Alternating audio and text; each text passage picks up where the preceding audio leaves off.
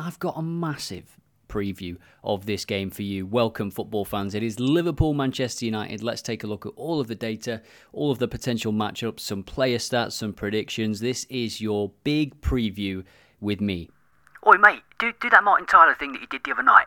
I'm not doing the Martin Tyler thing. Come on, you said you would. Yeah, but, you know, we'd had a few pints. Pussy. It's a pub thing. You can't do pub things in the... Pussy, chicken, And it's live! So if we look at the injuries and suspensions for Liverpool, Jota's out, Robertson's still out, Thiago simply unreliable, isn't he, at the moment? He's such a good player, but when will he be back? He has been at the training ground the last few weeks, and just under him there, Matip now, ACL injury means that he's probably played his last game for Liverpool. Quansah coming out after the Europa League win the other night and saying, well, yeah, I want his spot. What about it? Fair play to him, I thought, you know. His aim should be to play every week for Liverpool. For Manchester United then, this list is considerably bigger. We've got Harry Maguire, Luke Shaw, Lindelof, Sancho, Fernandes the fool that was sent off in that 3-0 defeat at home to Bournemouth. Eriksen's still out. Mason Mount is yet to even do anything for Manchester United during his Manchester United career so far. Casemiro is out, Malacia is out, and Martial and Rashford missed training because they were sick. So it might be touch and go whether they play, although Man United fans might rather them continue on the bench anyway. So from injuries and suspensions to the form itself, and we can see 100% here on the left side, Liverpool have won 7 out of 7 at home compared to just under 60% for Manchester United on the road. An interesting fact about Manchester United so far this season is they haven't drawn a single game. And we can see all of the results there. If we toggle away from home, we can see there was a block of victories, 4 in a row, before that defeat at St James's Park, where they really didn't do enough to even get a point, let alone win the game. For Liverpool, as I said at home, it is perfect, and they've scored 2 or more in every single game. They've actually scored 3 or more in 6 of the 7 games played. And that will worry Manchester United, because if we just look at the goals data, we can see Manchester United are averaging 1.14 goals per away game. Their home form, it doesn't get much better, you know. Look at their home form, 1.11. In fact, it gets worse. They're just not scoring enough goals, 1.13 overall this season. And I mention this because at the moment, to beat this Liverpool team, you have to score 2 or 3 goals. They're no strangers to going behind this Liverpool team, that is for sure. Now, we're just going to take a look at the head-to-head as well, because it is interesting. No victory at Anfield in quite a while, and even no goal scored for Manchester United at Anfield since 2018. We have to scroll quite a way down this list before we find this game on the 16th of December.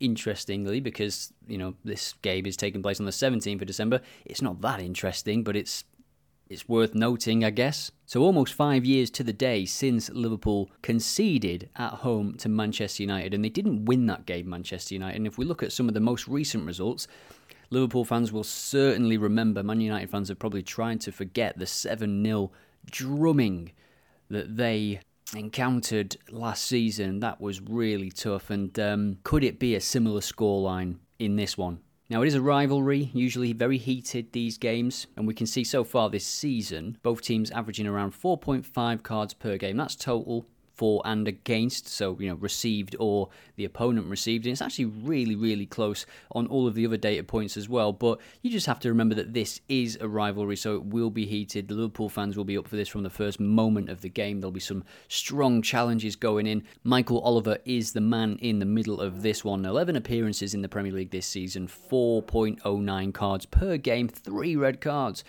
already in those 11 games for Michael Oliver. Now, we'll check out some shots as well. So shots 4 per game, 22 at home per game for Liverpool, just 12 for Manchester United away from home. Next up, let's take a look at some player stats for Liverpool Man United, and then I will give my prediction. Just before we head into the player stats, if you're enjoying this video, let me know, leave a like, leave a comment, because this TikTok stuff is just an experiment. My day job is to make this website that you see here. I'm just continuously improve it. But if you do like these preview videos, they take a bit of time to edit and stuff like that, but I do enjoy doing them. Just leave a comment, leave a like, and let's crack on with the vid. Mo Salah is the top scorer in this fixture. That is pretty crazy. What a career he's had so far at Liverpool. Scott McTominay is the top scoring player in the Manchester United squad with 5 goals. Will he start this game? Probably, given the injuries and stuff that we went over before. Bruno Fernandes with 3 goals so far. Nunez with 4. Big game for him. big game for him and how he would love a goal. Trent Alexander-Arnold, I mentioned in my previous predictions video that's on YouTube that, shot on target 2.5, I quite like that. Let's take a look at fouls committed. Luis Diaz has committed the highest number of fouls of any player between Liverpool and Manchester United. McAllister is out, so that will change the dynamic for Liverpool in midfield. Maybe Curtis Jones will come in, maybe Gravenberch will play, we will see. Let's take a look at shots on target now, and Salah right up there again. Nunez with 18 shots on target in 15 games played. Bruno Fernandes, McTominay, Rashford. So Rashford with 9 shots on target in 15 games, 0.73 per 90. Will Rashford come in for this game? Garnacho's been playing pretty well, to be honest. Rashford could come in on the right for Anthony. The problem with United this season is it doesn't really matter who you pick up top. They're all just really, really poor. He might start, he might not. It might be Garnacho, it might be Martial. They were both sick, as I mentioned before, so they've not trained. But if it's Garnacho, if it's Anthony, Anthony's got 1 assist this season.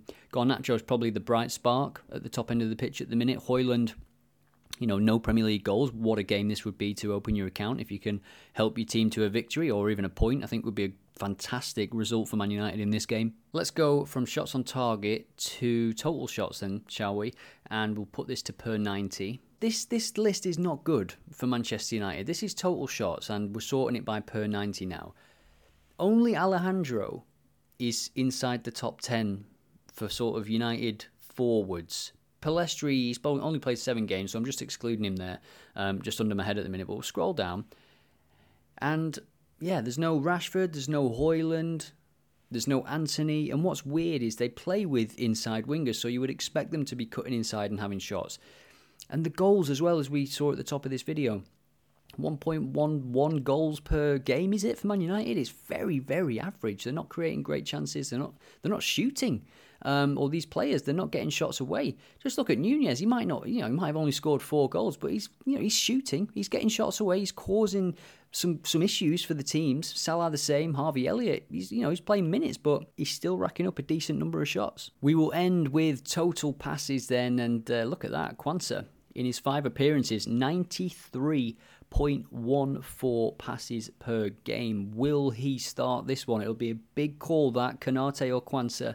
Not sure on Konate's fitness, but I mean, in terms of the passing, look who's number 2 in the list. It is Konate, so they're not missing much.